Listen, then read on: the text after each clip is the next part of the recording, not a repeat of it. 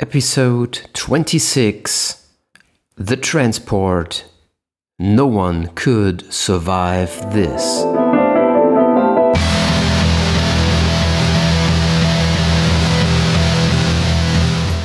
The Transport by Alex Ames. You are listening to The Transport, a sci-fi military action thriller audiobook podcast, written and performed by Alex Ames. The music throughout the podcast is the song The Last True Boss by Kumiku, available on the freemusicarchive.org.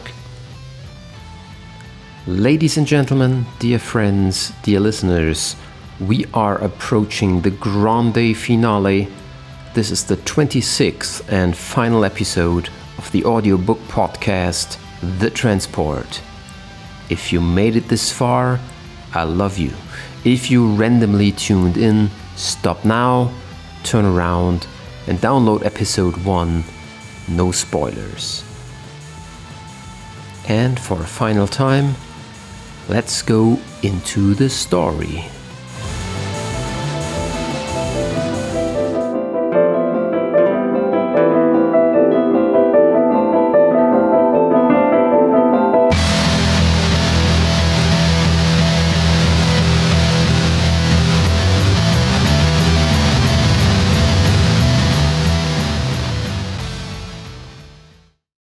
Chapter 120.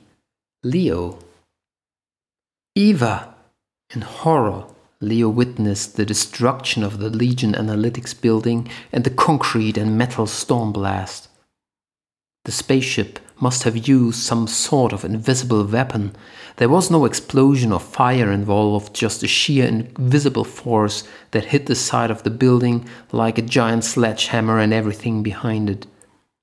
The whole side collapsed with the incredible noise of stone and concrete breaking, destruction of walls and floors. A wave of groaning and shrieking dust and debris was everywhere. The invisible force had thrown Leo and Charles to the ground too. Then he saw the building coming apart and the dust cloud race towards them. Within a second, the reddish brick dust engulfed him. Leo stumbled over a curb on the parking lot, hurt his knees and bloodied his elbow, got up again, got hit by something, ran against the car rack, slid over the hood, belly first, continued to run. He had recognized less and less in the dust. This is my personal 911. Eva, God, Eva, she was on top of it. His lungs burned from the inhaled dust, his feet and legs hurt from the exertion, and suddenly he was clear of the cloud, steering clear of a shot-up car wreck. His eyes teared up, and he rubbed away the layer of grime that had formed on his face with the shirt. He cleared the dust cloud and noticed movement in front of him. Charles hadn't taken to flight too. Sina stood a few yards to the side, walking slowly backwards, staring not at the building carnage, but into the sky. The giant black mass of the spaceship floated in the air. Leo felt his hairs on his arms and scalp rising. What an unbelievable sight! Holy shoot! Leo exclaimed. Shoot, shoot, shoot! Why aren't the bombs going off? He glanced at his watch. The latex finger trigger timer should already have activated a minute ago. What do you mean? Charles grabbed him by the shoulders. Eva's bombs are on board? No, yes, Leo said, his thoughts on Eva somewhere in the rubble, and he forgot what else he told Charles. Charles immediately took a sat phone to his ear and started talking to someone. Leo left him standing and approached the building, all fear forgotten. Eva, you're in there. Visibility was bad, not nil. The giant spaceship still hovered above. Leo did not care about his bombs anymore. He had done all that he could have done to prevent the slime balls from leaving. It was out of his hands now. Let fate do its work. Control your own destiny, Leo Parker. Finding Eva was his priority. Before he set out for his new quest, Leo felt a spike in air pressure and the giant spaceship took off like a Tesla car in ludicrous mode. Straight up, a black streak, a bullet, a black blob rising at incredible speed, getting smaller and smaller. Oh, God riddance. I hope you blind assholes crash into the moon.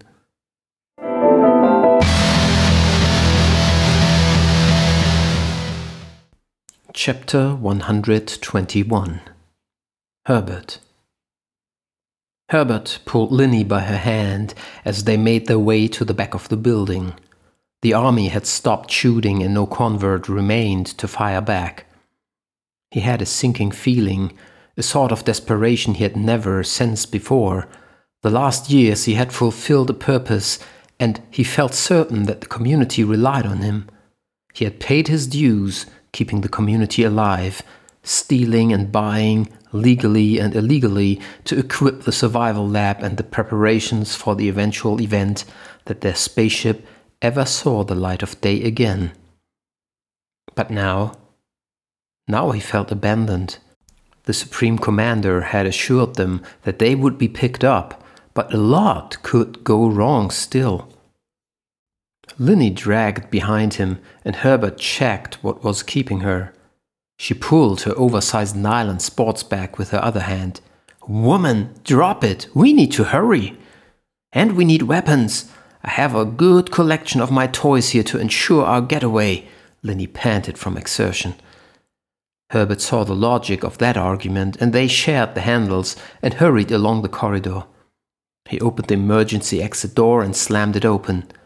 A double-cab pickup truck with Jay and Smitty waited with a running motor and an open back door.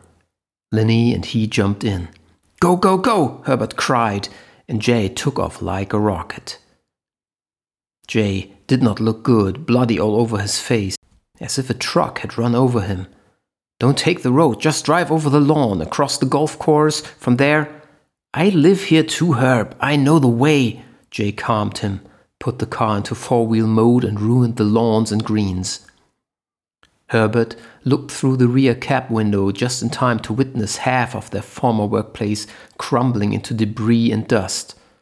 Suddenly their car turned on the spot, its rear breaking away. Jay had to fight to keep it in control. A huge dust cloud raced into the desert.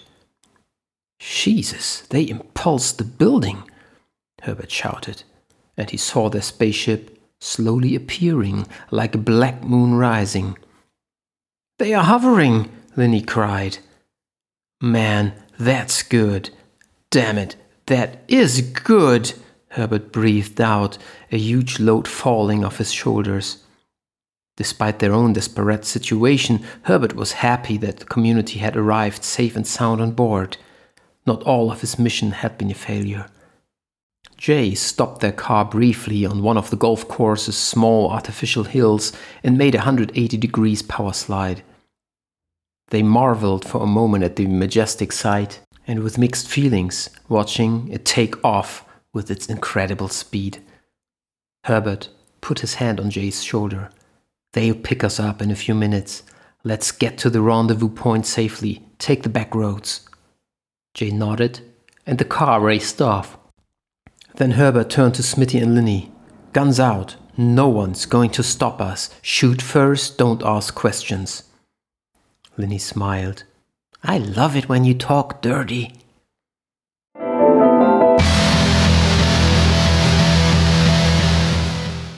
Chapter 122. Charles. "No!" Charles stood rooted to the spot. The loading hatch had closed just a few seconds before. The rectangle had vanished slowly into the impossible black of the object's hull, immediately invisible to the eye. Behind it, the office building collapsed and the dust cloud raced towards them. Leo emerged from it and they both stared at the hovering ship. "No, please, no!" Charles cried. "Don't fly away!" What have I done? Believing in a fat bastard and an alien cyborg technology? Charles was engulfed in the dust cloud and tried to outrun it. That's how those people fleeing from the collapsing 9/11 towers must have felt, covered in soot and concrete dust. Of course, the object did not listen to Charles and started moving. An incredible sight, a serene defect after all the shots and explosions. 2,500 metric tons slowly hovering out of the huge cradle that had been its nest for the last 24 hours, the metal beams creaking from a relief. No motor sound or exhaust, Tin Can overcame the law of gravity effortlessly. Leo muttered something about bombs while staring at the otherworldly side of the huge object floating weightlessly. "What do you mean?" Charles grabbed him by the shoulder. "Eva's bombs are on board? Her plan worked?" "No, yes, not Eva," Leo said, his thoughts clearly elsewhere. "Eva." "No or yes?" Charles urged him. "Talk, Leo." "No, my plan, not hers. And yes, the explosives are on board, Spyman." He glanced at his watch. "Any second now, or never at all." Charles immediately took his phone to his ear. "What the fuck do you want now? Why aren't the explosives going off? When?" The president's shrill scream came over the phone. It was a scary sound, your highest-ranking leader in clear panic. "It's moving! We see it on the satellite overhead!" A spectacular sight. "What did you say?" "The object, hovering. You should see it live. The bombs are on board, sir. The civilian, Leo, just confirmed it. The cyborg came through." "Are you delirious, Norman?" The screaming continued. "What do you mean? You told us 5 minutes ago." The scream stopped, and Nuna Patel, the security advisor, came on the line. "Norman," the president lost his voice and is hyperventilating. "You told us the bombs were on board 2 minutes ago. What do you mean by now?" "I lied, madam," Charles said, any pressure falling off him, serene beyond any shame or worry about what life had in store for him. Whether it was a shooting squad in front of a wall or a tiny no-daylight cell in a maximum security prison, he still might die in the next few minutes, his molecules blasted apart by an alien weapon or an atomic bomb thrown by the very leader Charles had voted for 2 years ago. Together with 50,000 others, fathers, mothers, kids, soldiers. "You what? You just engineered the biggest breakout of mankind. The aliens will escape. You doomed us all." "We saved 50,000 lives today. That was my good deed of the day, madam." "And endangered 8 billion. You are dead, Charles. Dead. I'll cut off your balls personally before—" "Ma'am, the bombs are on board. I believed in the team on the ground. Someone had to. There has to be hope. Always hope. Killing thousands of innocent people was not a solution." Charles ended the call, shut off the phone, and watched the spectacle in front of him. His job was done.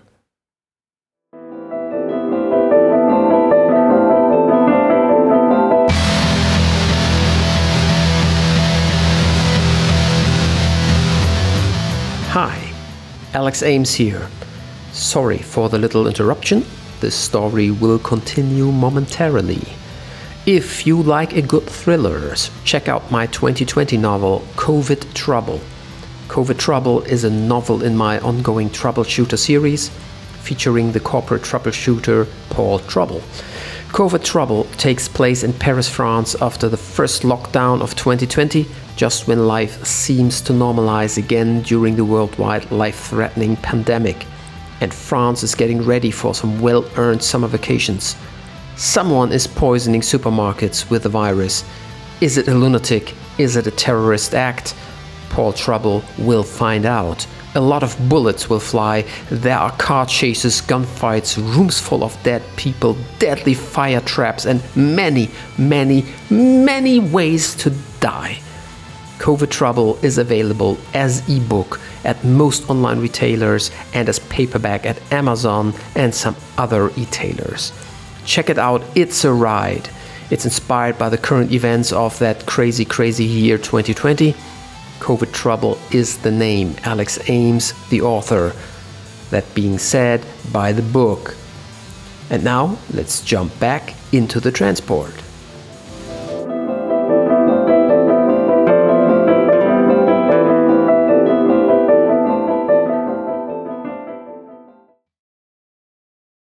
Chapter 123. Sina. The sight of the elevated object looked nothing short but majestic, all alien horrors aside. Sina could not fathom how such a heavy, inert piece of mass that had needed all of her army's maxed-out transport capacity could hover in the air without any noise or physical propulsion. She now stood about 100 yards from the object and sensed some sort of pressure on her eyes and lungs, maybe an effect of the gravity-overcoming mechanism that held the object in the air. Dust of the crumbling building wing still rose into the air, and a final quietness came over the scene after the long and bitter battle of humans versus aliens.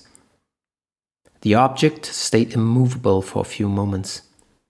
Charles finished his heated phone call with the president, almost had a serene face, and slid the phone into a side pocket of his army pants. "Super Spy, are you all right?" Sina called over. "Never been better." He walked over to her. The battle was over. The opposition either killed or vanished. The moment the object had started moving, the shooting had stopped and no targets were in sight anymore. Had they lost?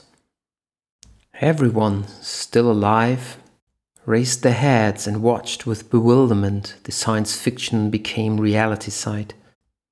"That is," Charles searched for words. "Unworldly, I know," Sina whispered. "We blew it, Charles. It will get away." "What will be, will be." He glanced at her. "Afraid?" Instead of an answer, Sina took his right hand into her left. His grip was firm and warm, as if to reassure her that they were humans and should stand together as one species. The physical contact felt good, gave her calm. Good to be alive, despite her body hurting all over, despite the unknown ahead of them, despite all the deaths. She thought about Mac, Gorsuch, Bristol, and all the others who had died during the last few days. What was the purpose in all of this? She had no idea. Suddenly the pressure on Sina's eyes increased and her ears popped as the air pressure changed rapidly. And if the elevated spaceship had been marvelous, the sudden upward movement appeared even more spectacular. Again, without any exhaust or noise, the object shot upwards, ignoring inertia and physics of acceleration. It took a straight course into the air, gaining height at an incredible speed, growing smaller and smaller. "It's getting away," Charles muttered beside her and shouted into the air. "Motherfuckers!" Yeah, right, Sina thought. That will stop them. After 2 seconds, the ship was a star itself in the now dark blue morning sky.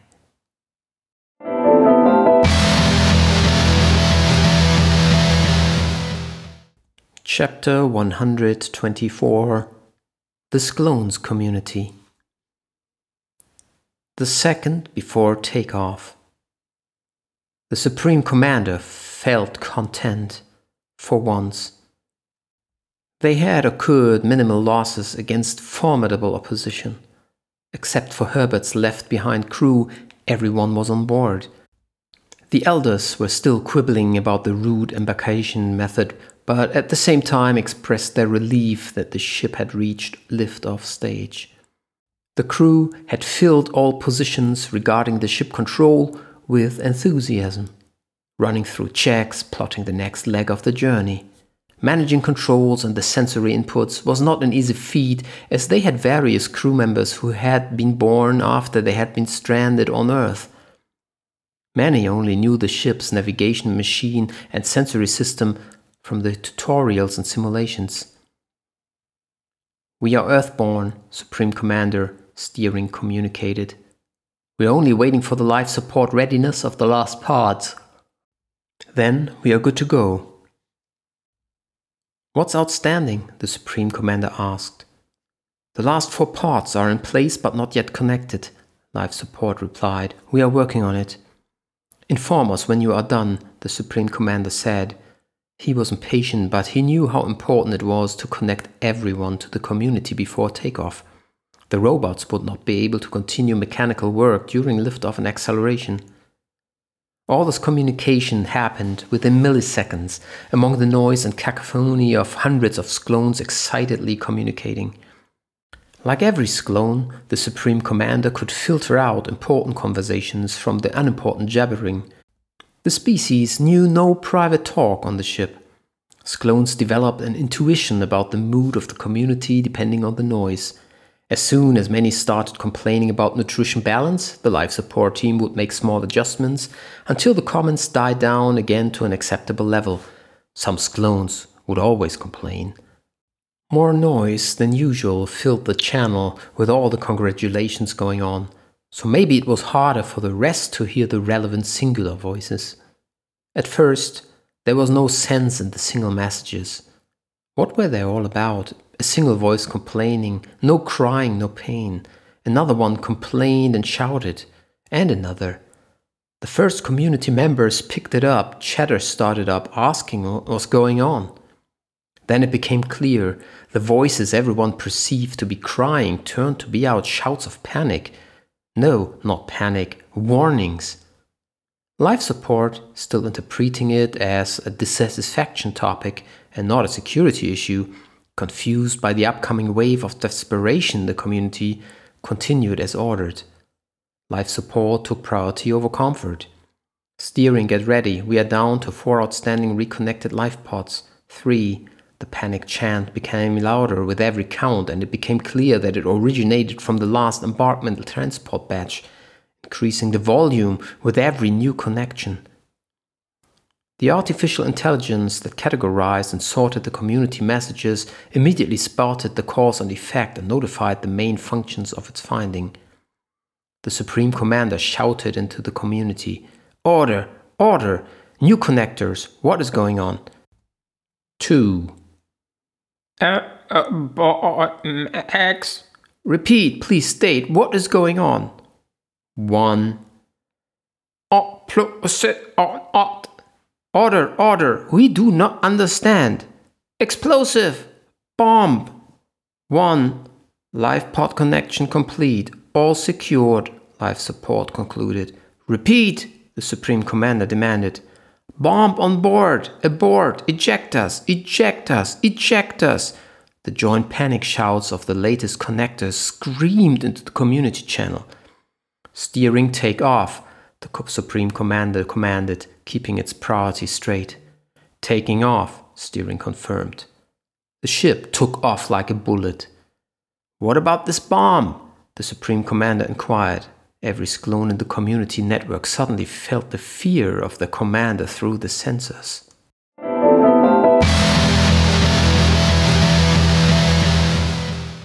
Chapter 125. Leo. A black speck up in the sky. The morning dawn had been already replaced by a bluish tint, and the high-altitude object got hit by the morning rays of a sun still behind the horizon. Sina, Leo, and Charles stared, swallowing to get rid of the ear pressure pop from the sudden liftoff. "Rot in hell!" Leo shouted after it. Maybe Eva's cocktail ignites when they are in deep space and they autopilot straight into eternity.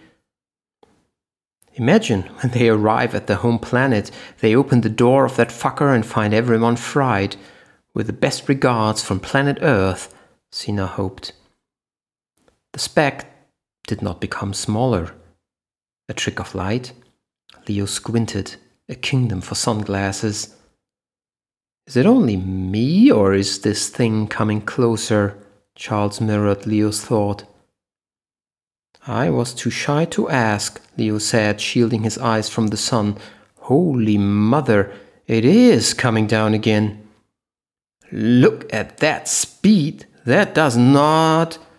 Sina did not complete the sentence as the object came down outside east of Veracity, somewhere in the desert. It never seemed to break its fall with its fancy gliding mechanism. A mushroom of dust appeared on the horizon, and Leo swore he could feel the earth vibrate under his feet. "Yowza! Hope that hurts. Slimy fuckers," Leo cried into the morning and shook his fist. Charles made a loud whoopee and raised a hand. Sergeant Washington fell around his neck. Leo gave the crash cloud in the distance a final glance and then turned towards the remains of the destroyed building, still mostly shrouded in dust, too. Back to more important things.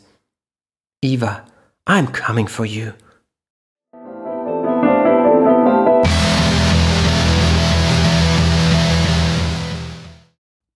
Chapter 126. The Sklones Community. "Abort! Eject us! We carry bombs!" The repeated coherent message of the last connectors finally came through as one message to the community. "Altitude 1 mile, declared navigation. The Supreme Commander immediately reacted. "Emergency eject! Last 22 batches! Now, now, now!" "Bombs! Get rid! Don't want to die! Throw out! Eject!"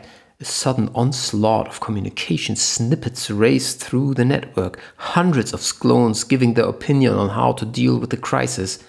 An instant overload, a wave of panic, a shock wave. The 2 miles, status from navigation, was lost in the shuffle.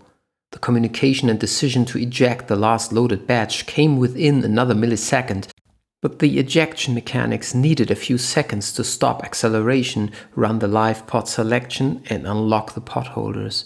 The robot arms unfolded again to pick the selected pods one by one, precious time slipping away, while the ship's emergency ejection tubes started their opening sequence. "Faster! Eject! No, no! Help! Faster! Faster!" the community shouted in a shrill cacophony of panic, the first Sklones dying in their pods from fear and sensory imbalance. The measures took time. Time that Eva's crude trigger mechanism, made of layered latex, acid, and hyper-explosives, did not give the Sklone community. While Eva had been holding off the Sklone team outside of the lab, Leo had realized that in case of discovery, the Sklones would suspect foul play. Of course, the slime slugs would search the pods in front of them. But would they search the ones still on the storage shelves? Leo Parker, gambling man. So he had arranged a quick switcheroo, a sleight of hand, moving 8 of the 12 explosive containers from the next to the last batch of pods that still had stood connected to life support on the shelf, while Eva had held off the converts. The remaining explosives containers Leo had put orderly into the supply shelves as if they belonged. And the ruse had worked. Herbert had checked the life pods on the card, not the ones on the shelves, and the Sklone team had loaded the hot containers into the spaceship eventually. Eva's explosive fluid and the trigger chemicals finally connected after the acid punctuated latex rubber within one of the Sklone's life pods, setting off the intended chemical result. A deadly reaction delivering a never-before-seen intensity of chemical force. The explosion was nothing short of spectacular, though without witnesses. The super-hot impulse of the first detonating pod triggered the explosion of the other 7 pods within a fraction of a second. The pods burst, each freeing the next quantity of explosives, a chemical chain reaction starting its deadly path of total and utter destruction. The blast had nowhere to go. The super-hard shell of the spacecraft ensured that. Nothing got in, nothing got out. Immense pressure built within the confined space of the hull, and the force was deflected off any surface it could find. Due to the nature of the spaceship's core material, not a single surface budged or deformed, 100% of the blast energy returned in an even deadlier deflection, shredding any items not made of the super-solid hull material. It ripped apart the ship's life support system and broke or melted any life pod and its contents. Over 200 pods became victims of the direct blast, the single final scream echoing through the sensory communication system. The crowning of destruction got fueled by the remaining oxygen in the spaceship. The explosion ate the oxygen in one hungry swallow like a storm. Fire raced into every corner of the ship that was not hermetically sealed off, any corner, any niche that it could possibly hold carbon atoms to feed the scorching hot flames. Many of the remaining pods immediately burst from the heat, spilling their contents into the fire. The few remaining pods burst open as the drop in pressure simply became too fast for the pod material to compensate. A rainstorm of glass, nutrition fluid, and bursts glowing biomatter filled the inside of the spaceship, all life ceasing in a final, cruel blink of an eye, which in turn fed the firestorm frenzy one last time. The Skloon population on board was reduced to dust. The fire died quickly after the killing spree, no unburned oxygen molecules to be found anymore anywhere, the energy of the blast still reverberating inside the ship, finally losing momentum. Without the community mind and pilots on the job, the ship stopped working in a single moment. The energy distribution and flight controls reset to zero, and Earth's gravity got hold of the spaceship again. The ship's automated controls tried a damage assessment and found all of its master sensory input gone. Now the emergency artificial intelligence needed to decide whether to switch itself off or wait until someone came online again. The decision was to wait a minute until new data came in. The ship's acceleration decreased, though it continued to shoot up from pure momentum. It became slower and slower, and finally reached a standstill at 5 miles above New Mexico. The object began its journey down, faster and faster, gravity accelerating it. The emergency controls kept the object upright, its lower side automatically pointing to the ground to minimize impact effects. But the artificial intelligence decided not to switch on flight controls, simply because it was not necessary. The impact force with the planet was insignificant and caused no damage to the ship. After all, it was built to withhold much harder collisions. Why waste energy? And, as the sensors showed correctly, there was no life on board anyway. The free fall took about half a minute. The ship slammed into the desert ground, many miles outside of Veracity, blasting rock and sand into the air, burying itself several yards into the soil, causing a massive shock wave in the upper crust, 2,500 unbreakable metric tons hitting the tender Earth's eggshell. The object was back on Earth.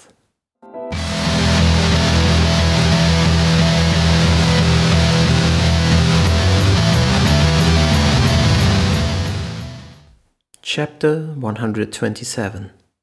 Herbert. Jay drove south, aiming for a farm road to leave town.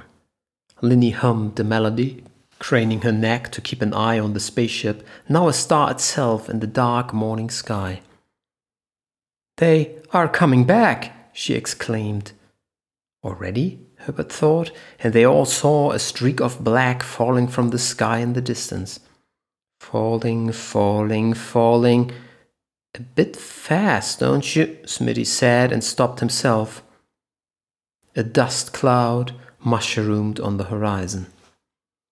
They could feel the car briefly vibrating from the impact. Jay lifted his foot off the gas.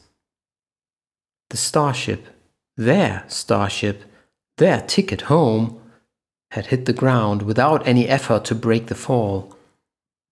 From the force of the impact, it was clear that something must have gone horribly wrong. No automatic safety control allowed the ship to land that hard, which, in turn, meant safety was off. The only condition that would turn the safety off was if the spaceship was unmanned. Leo and that wildcat lady, Eva, they had done something after all, tricked a bomb on board.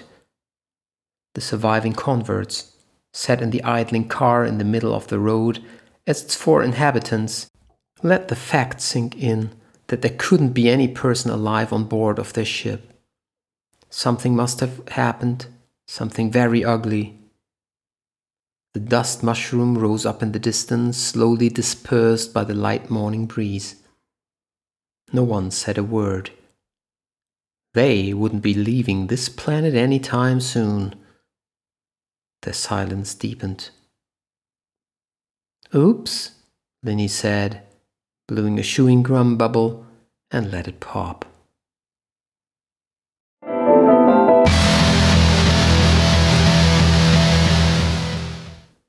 "128. Leo. No one could survive this. No Newman, no green slug, and no alien killer robot from outer space. The invisible power fist that had crumbled his former workplace had left no stone upon another. So much rubble would squash any person. Leo climbed up the huge pile of bricks and beams, mortar dust in the air everywhere. If he didn't die of another bullet or explosion, he surely would die of lung cancer. He couldn't see more than 10 feet ahead. "Eva!" he cried coarsely, his throat sore from the fumes and dust. Ludovic had come running and shouted a warning. "Sir, the rest of the building might come down any time." The soldier tried to hold Leo back by the leg as he tried to climb up the next debris hill. "Let me go! My girl is somewhere in there." Leo kicked himself free from the helping hand.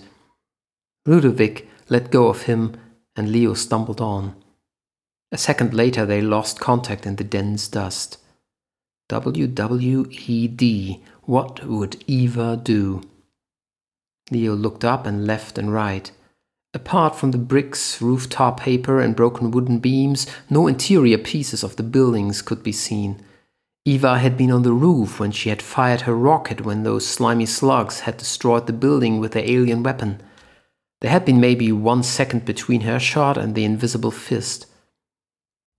1 second on an empty roof, another second until the roof would have collapsed as the building was blown away under it. Come on, what would Eva do? Run towards the other side to get away from the building collapse? Try a crazy jump? With her extraordinary physique, she could survive a fall from 5-story buildings? He glanced up the ripped-open remains of the old factory, desks and electrical equipment hanging out of the gaping holes on every floor where offices used to be, water flushing in long arcs from burst water pipes. "Eva! Eva!" He now stood on the top of the building material mountain, shouting up the remaining facade. "I need to get in there. The staircase on the other end will be still accessible. Check the remaining roof." He started to run and slid on his ass down the next hill of rubble on the utilities building side, most of it covered by the wreckage. The rubble towered so high that Leo had no issues climbing onto the roof. Nothing up here, which made the jump theory less likely. "Eva!" He jumped, stumbled, and half fell along the edge of the utility building's roof and checked the surroundings. The dust was slowly dispersed by the early morning breeze, and visibility was improving with every passing second, helped by the emerging morning light. When he came past the trash containers at the back of the utility building, he stopped in his tracks and peered down with a particular train of thought in mind. Eva, up on the roof, her cyborg memory having the area layout stored, knowing every way out of every situation, seeing or feeling the building collapse, picking up speed, jumping, flying, landing smack into the plastic bag padded trash container. Paper cups, trash bags, fast food containers, cushioning her fall. He let himself down from the roof carefully, jumped the last 6 feet and landed like a sack of wet rice beside the biggest of the containers that stood open. "Oh, you will get into shape, Leo, should you ever survive this daily training regimen until you're running a marathon." "Eva!" He pulled himself up the side of the container. His feet found a hold, and with more gravity than elegance, his overweight pulled him into the container. "Eva!" Leo threw trash bags out, stumbled upon something solid further down. Dug with his hands, saw the familiar sneakers, the black tight jeans, and then her leather jacket, and finally her black hair. "Eva, honey!" Leo removed the last covering bag, ignoring the ripe stink and the rat that hurried up the wall after a startled jump. "Honey, can you hear me? Eva!" He gently patted her cheek and forehead, moving her hair out of the face. Her eyes opened, and Leo's heart took a double take. She was alive. He hugged and kissed her over and over. "Are you hurt?" Leo eventually asked. Damaged? Still in reboot?" No reply, just the open eyes that slowly blinked twice. "Twice? That is a no, right? Blink at me once if it's no." She blinked 3 times. Leo cried, "Whoopee!" and kissed her face all over.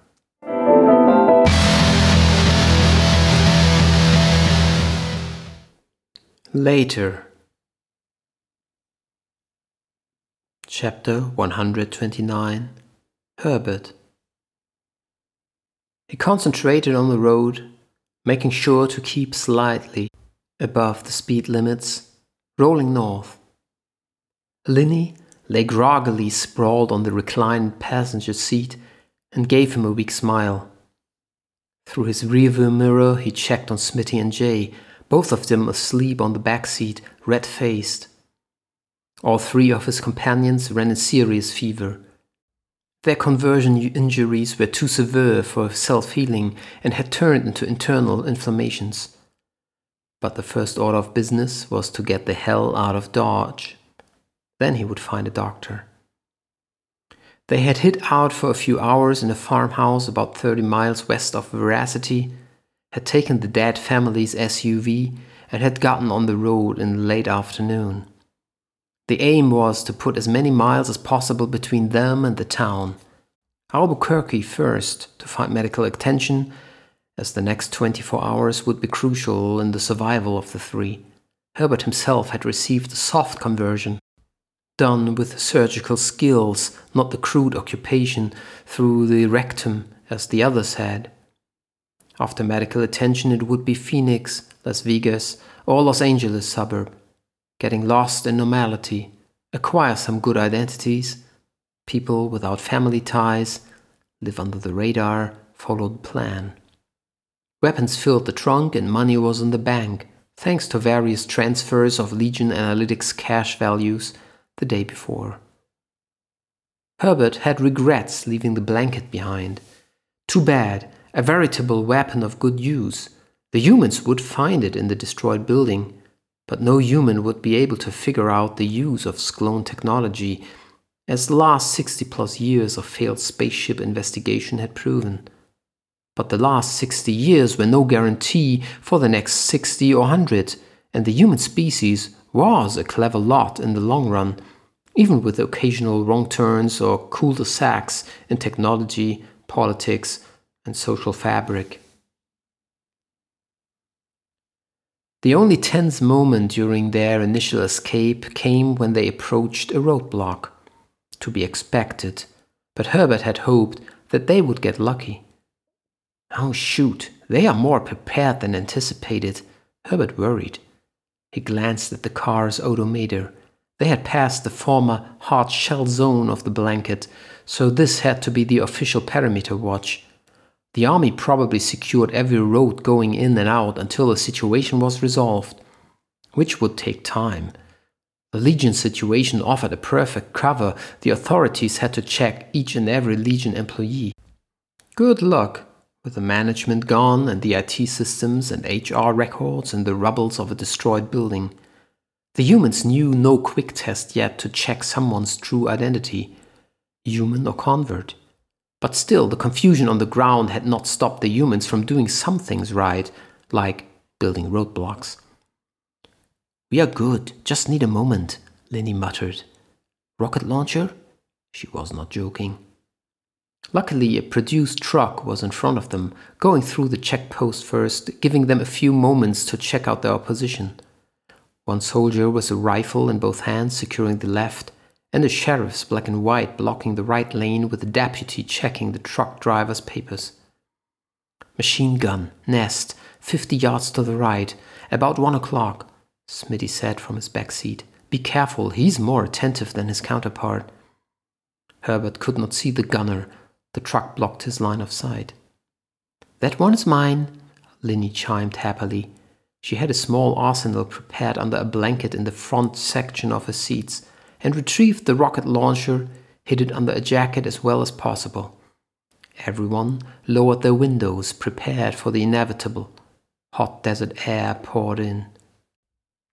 "We hit them on the word license," Smitty whispered. The truck moved on, the deputy waving them closer.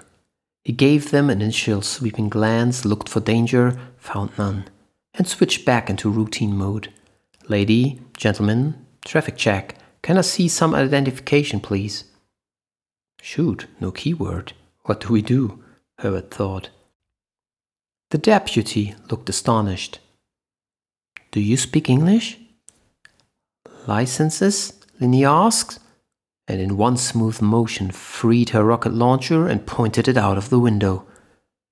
Her three companions had waited for the deputy to utter the keyword, so it took them a second to process that Lenny actually had initiated the attack.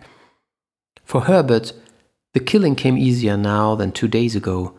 He lifted his Glock a few inches and shot the deputy into the face. The two soldiers were well trained and alert, but at the same time the machine gun's trigger finger was about to give the return fire. Lenny's rocket grenade hit his position, ripping apart body, weapons, and cover.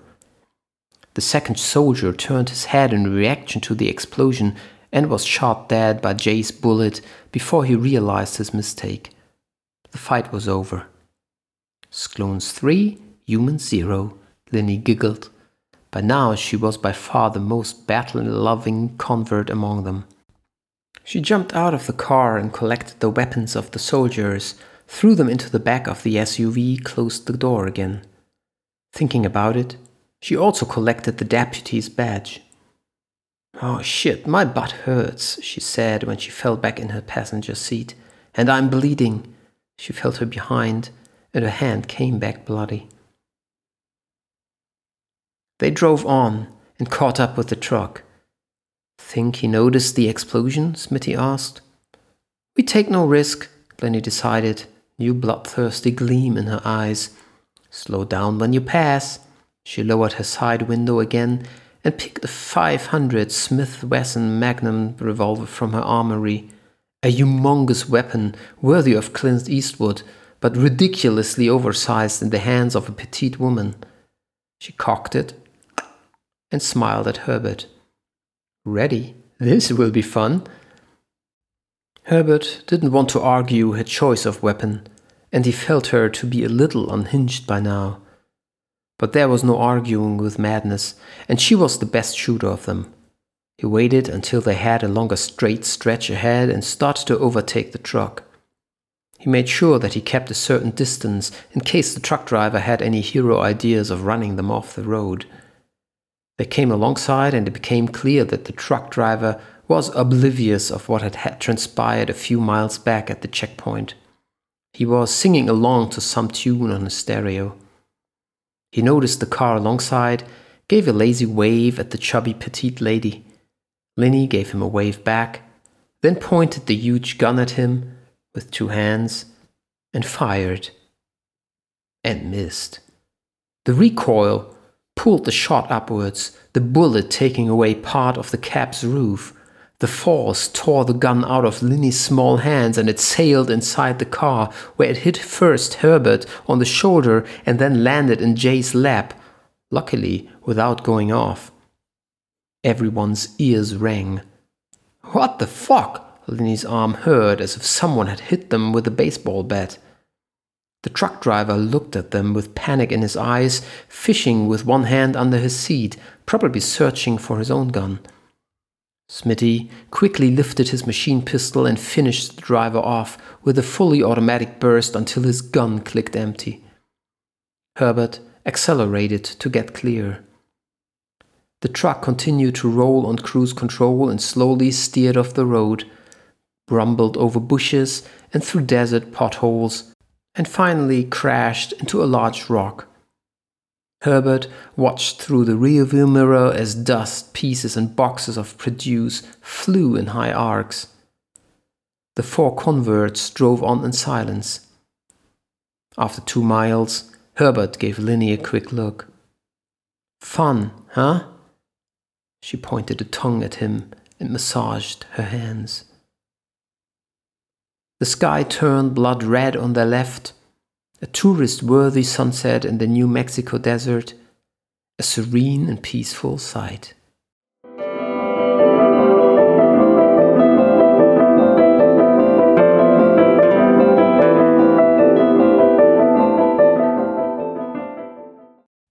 Chapter 130.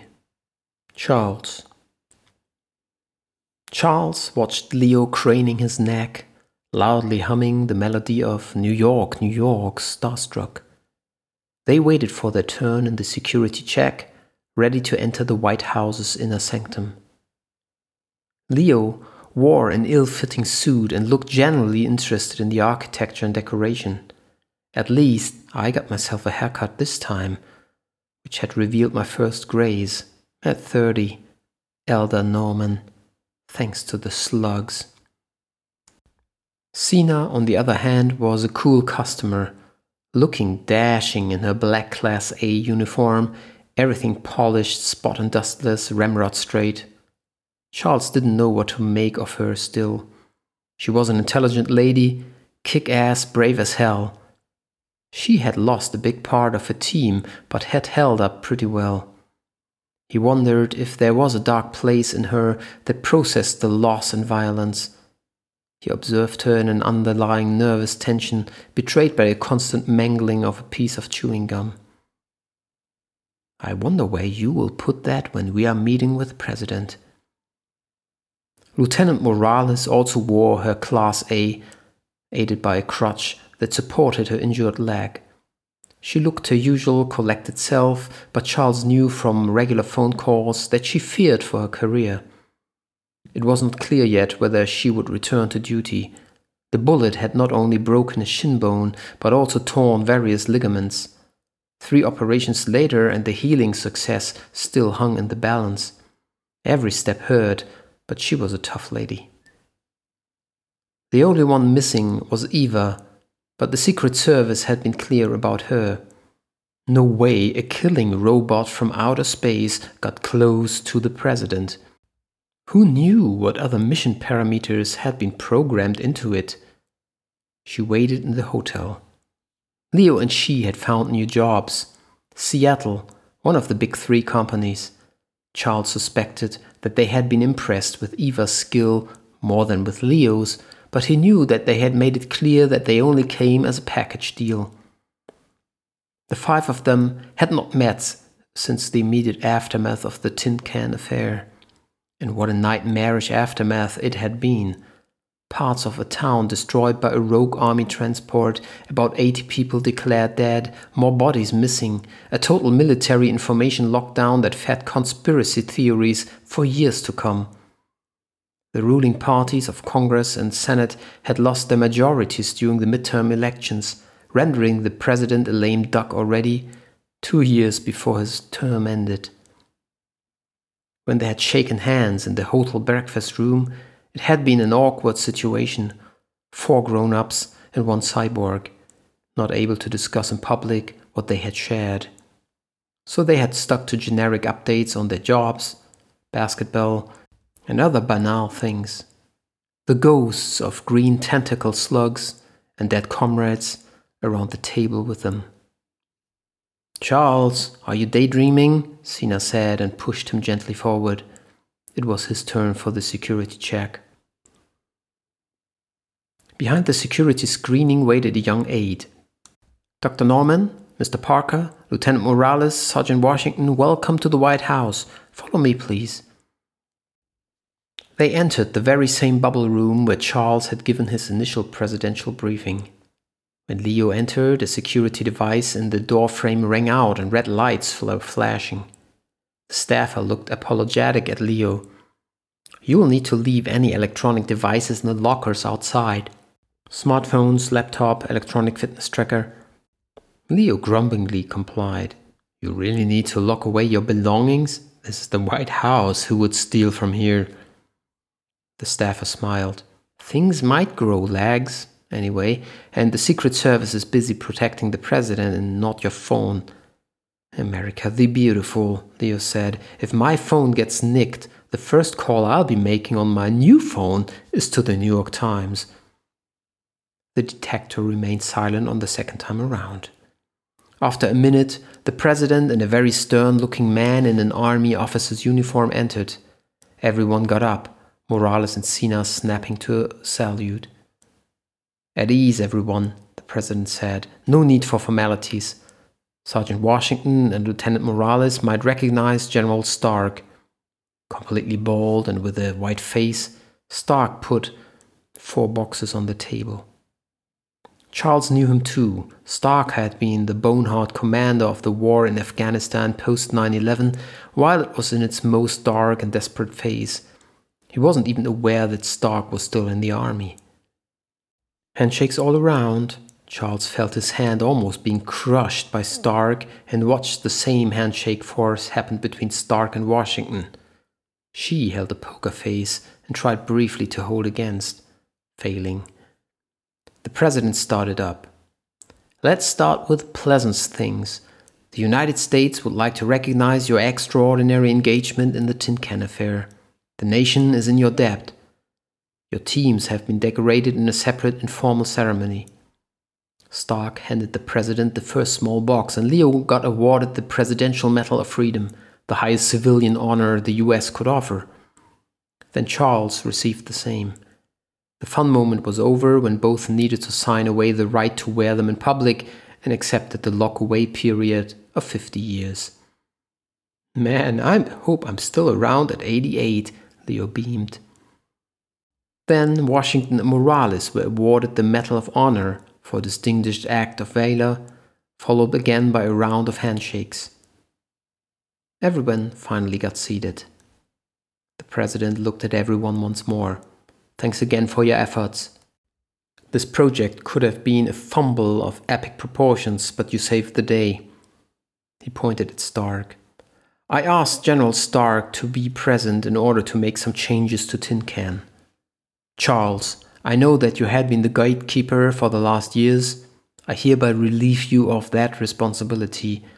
I understand the reason why my predecessors chose that approach, but I feel after the events we need to be more careful and better prepared.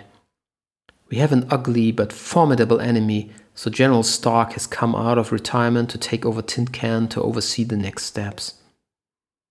Charles felt relieved and disappointed at the same time. Tin Can had been an exciting project despite the disaster of the transport. But the president was right. An active opposition of aliens, able to take on a human shape, had changed the name of the game. "Thank you, Mr. President. I understand fully. We will ask you to provide the team of General Stark with a full debriefing of Tin Can," the president continued. "Don't hold back anything." "Of course," Charles said. What else could he say? General Stark nodded at Charles. "We might call you up as a consultant in the new setup." "You know where to find me, sir." "This might be necessary for all of you, by the way," the chief of staff threw in. Sina nodded, but Leo looked grumpy and suspicious. "And to you, Mr. Parker, your girlfriend," General Stark made exclamation marks with his fingers. "She will stay with you for now. It's the lesser of two evils. She's in your care, she seems to trust you, and we count on you to keep that machine under control. You have the remains of her mother to use as spare parts. Keep her happy. Keep below the radar. No prominent who wants to be a millionaire visit or spectacular patent applications or attempts to bolster up your personal finances in a casino. Charles had heard the story from Leo. Everyone had been afraid to approach the robot, which was literally light years ahead of anything conceived by humans, like an iPhone in the hands of ancient Egyptians. They might be able to capture or disable Eva to investigate her technology, but then they might not. And who knew what the robot killer lady was able to do when she was pissed off? Maybe she had an atomic bomb self-destruct inside of her. So the president himself had decided that Eva stayed with Leo until everyone had a better idea what to do with her. Or until her battery ran out, whichever came first. Leo said nothing, just nodded. Sina asked, "Permission to ask a question, sir. What happened to Tin Can after the Battle of Veracity?" The president gave a nodding approval to Stark to report. It crashed about 10 miles out of Veracity in the desert. The impact was very heavy, not unlike the initial crash in 1952. Again, earthquake detectors spiked all over the world and the ship dug itself 10 yards into the soil. We quickly built a tent around it and declared it to be a rare scientific excavation site. Not the best cover, but amazingly it had held up for the last few months. We will guard it heavily until the MMTU units are operational again and we have constructed a ramp to load it, but that might take a few more weeks. Do you have captured some slugs, dead or alive? Leo asked. Now, that is classified, Mr. Parker. General Stark gave him a cold stare. Leo, long past the military bullshit that had accompanied him during and after the endless previous debriefings, stared sullenly back. Luckily, further conflicts were avoided as the designated 30 minutes were up. Again, handshakes, and the presidents and Stark vanished. The 4 Tin Can adventurers were with the aide again. Leo opened his locker and retrieved his mobile phone, fitness tracker and watch. "Will we ever meet again?" Charles asked. "Oh, you're missing us already, now that you are out of work?" Leo asked. "Oh, back to the French desk for me," Charles confirmed with a little smile. The new normal. "Maybe when we transport Tin Can to the Collider?" Sina said. If they want to keep a low profile, they might ask the same team as before. "The survivors, that is," Morales replied quietly. That sobered them up. Then they noticed that Leo didn't reply with one of his near-offensive one-liners. He stood in front of the locker, frozen, staring at his watch. "Leo, what is it?" Sina asked. Leo stared with panic on his face at his comrades in arms, his complexion ashen. I, he croaked. "What? Seen an alien?" Charles joked. Leo turned and showed them the face of his watch. Instead of the time, the display glowed with a large